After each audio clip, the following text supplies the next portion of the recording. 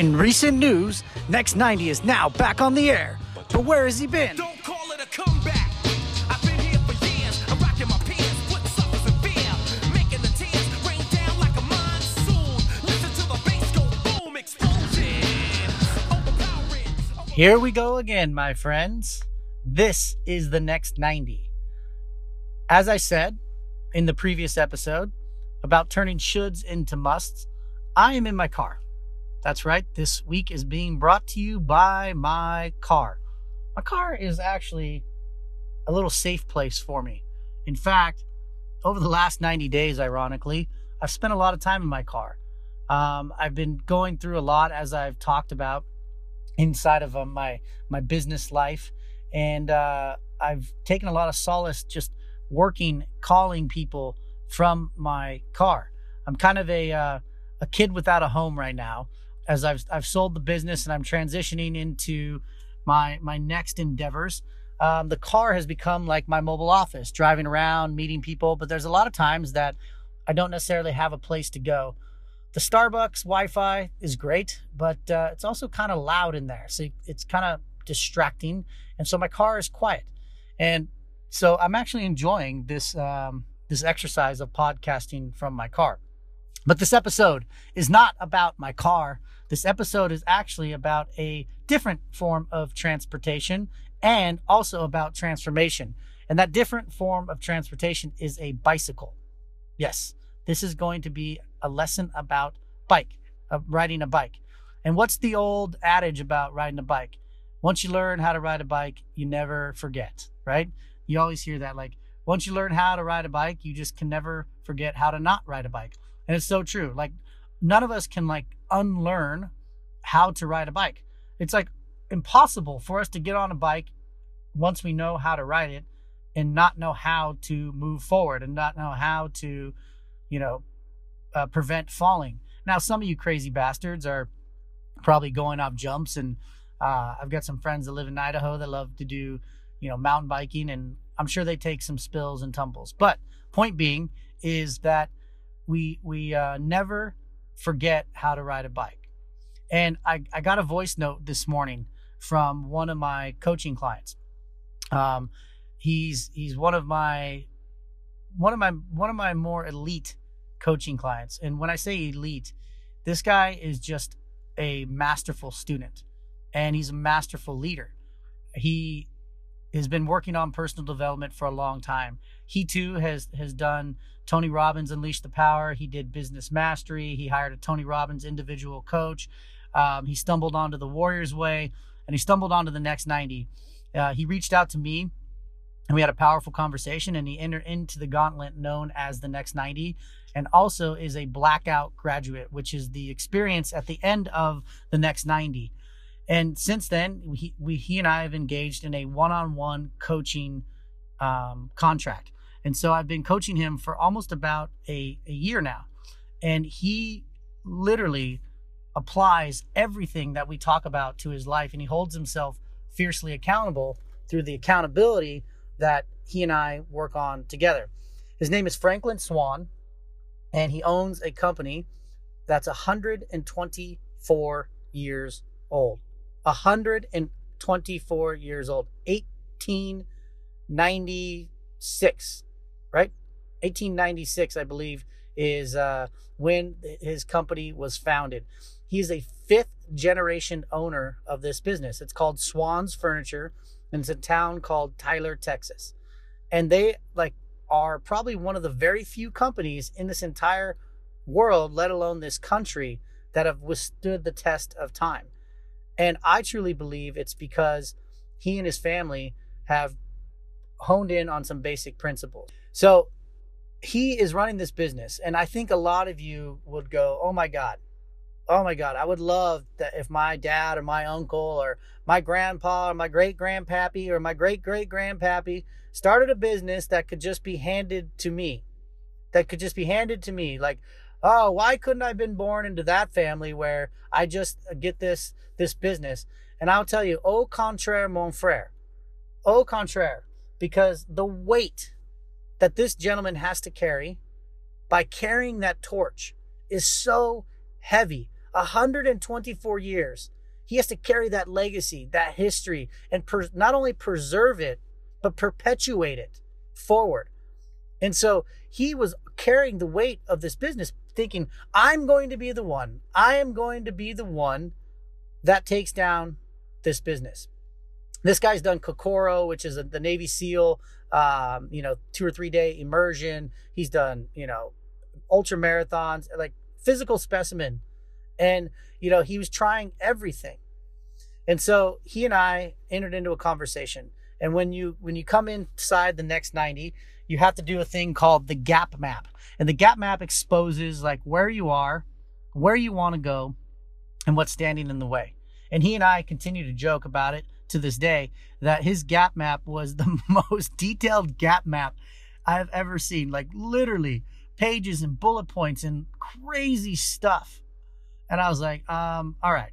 And I read through it, and some major things, stood out to me.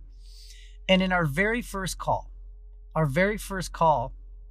I said, you know what's missing for you? Leadership.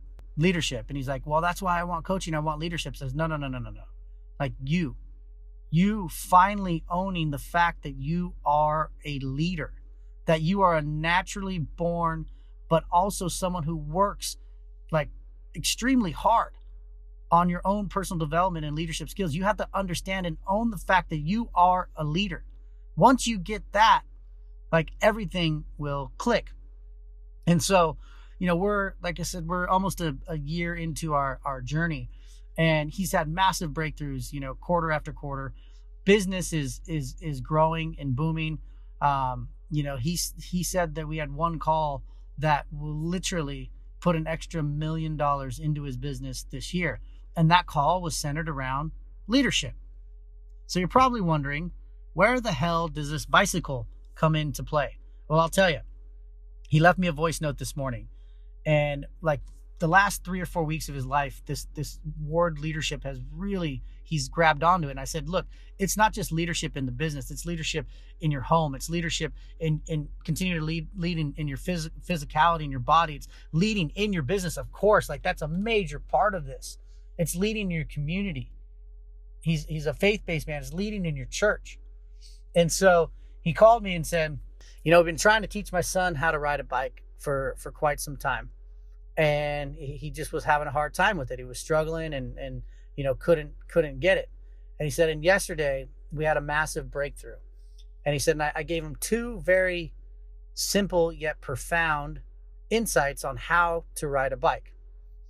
He said, stop looking at your pedals, look at where you want to go, and don't stop pedaling. He said, if you stop pedaling, you lose your momentum and you'll get wobbly and you could fall over. And if you keep looking down at your pedals, you can't see where you're going. And so he told his son this, and literally the next pass, his son gets on the bike and rides.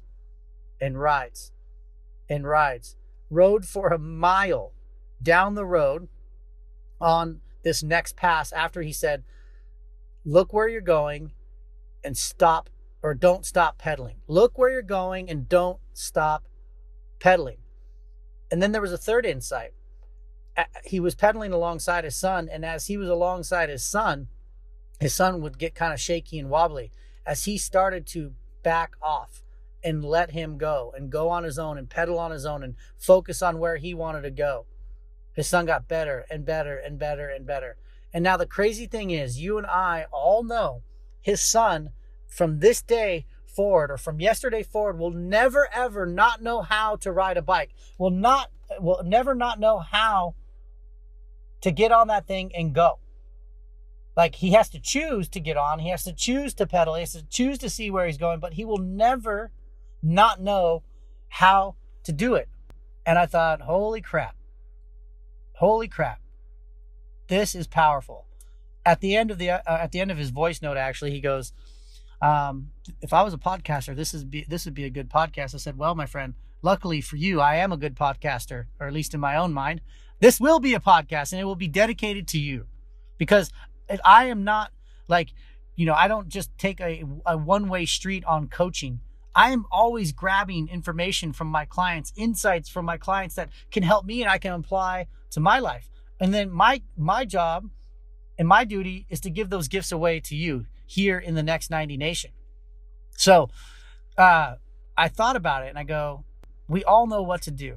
We all know how to ride the bike of life. We all know how to ride the bike of life. And it is to focus on where we want to go and don't stop pedaling. Like, do not stop pedaling. The moment you stop pedaling, you get wobbly, you get shaky, or you just stop. And when you stop, you're stuck exactly in that spot. And you know what to do. Get on the bike, look where you want to go, and pedal your ass off. And sometimes it's going to be hard. Sometimes you're going to go uphill and you're going to sweat and you have to stand up off of that seat and crank and your thighs are burning. You want to stop, but you'll never get to the top of that hill if you stop pedaling. And on the flip side, there's times where we're like cruising downhill and it feels so good and we're just coasting. And there's times where it's just kind of flat. But that is life. That is life. Like, we just have to keep focusing on where we want to go and stop pedaling. We all learned this a long time ago. And we talk about all these things we should do in the previous episode. But no, we must get on that bike. We must keep pedaling. We must keep looking forward. Like, his company has not been around for 124 years because they said we should do some stuff. They said, no, we must preserve this legacy. We must be around for another 100 plus years. The statistics on being around that long, 5 generations, it's like the last digit of pi from a percentile perspective. You just don't get there. Second generation businesses fail at a rate of 60%. Third generation businesses fail at 90%. I don't even know what a 5th generation stat is. I don't even know how many 5th generation businesses are around other than the big ones like Johnson & Johnson, and that's pretty much the only one I know, by the way. And so, like, but it's because they kept their eye on where they wanted to go and they kept pedaling. They kept pedaling. They kept going. I'm sure they had plenty of opportunities to sell the business, but they said, no, this is not in my path. This is not in the vision that I have.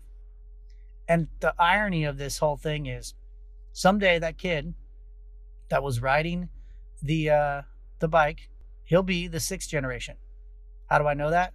Because I know his dad won't stop pedaling. I know his dad knows where he's going. And I know his dad is going to lead his son. Sometimes leadership means backing off, not being right next to your child and hovering over them. Our job as parents is not to protect our children. Our job as parents is to teach our children to protect themselves. And leadership sometimes means letting them go, even though we know they might get a little wobbly, and even though we know they might fall. That is leadership. So I have no doubt that the Swan Furniture Company is going to be around for another 100 plus years, because this leadership will be passed down from generation to generation. They will keep pedaling. They will look at where they want to go, and they will not stop. Check out Swan's Furniture in Tyler, Texas. That's Swans with 2 N's in Tyler, Texas. You can see Franklin's handsome mug, and you can see what legacy truly looks like. So, my friends, get back on your bike. If you're not on it, get back on that damn bike. See where you want to go and pedal your ass off till you get where you want to go. Then set your sights on new courses, take a little breather, and get back on that bike and pedal again. You all know how to do it. You all know how to get out of the current state you're in or to accelerate the one that you like. And that's to keep on pedaling. I'm motivated to teach my daughter to ride her bike. And I was going to tell him, my friend, this is your opportunity to be my coach. But I already got what I need. I already got what I need from a 2-minute and 57-second voice note to me this morning. And has now turned into an almost 15-minute podcast. And it's only been 30 minutes of my day, less actually, and I've cranked out 2 podcasts. Things that I've been avoiding for 2 weeks now. I just got it done. Is it perfect? Hell no, it's in my car. But I'm doing it, and that is the point. And I say that to myself as I look in my rearview mirror at my eyes. You're doing it. You're doing what you said you should be doing, and I feel so much better. I have no doubt this day is going to be a great day. Why? Because I'm doing what I must and what I said I was going to do. I'm actually focusing on where I'm going, and I'm pedaling my ass off right now. Have a wonderful day. Get back on that bike, pedal your ass off, and own the next 90. I'm out.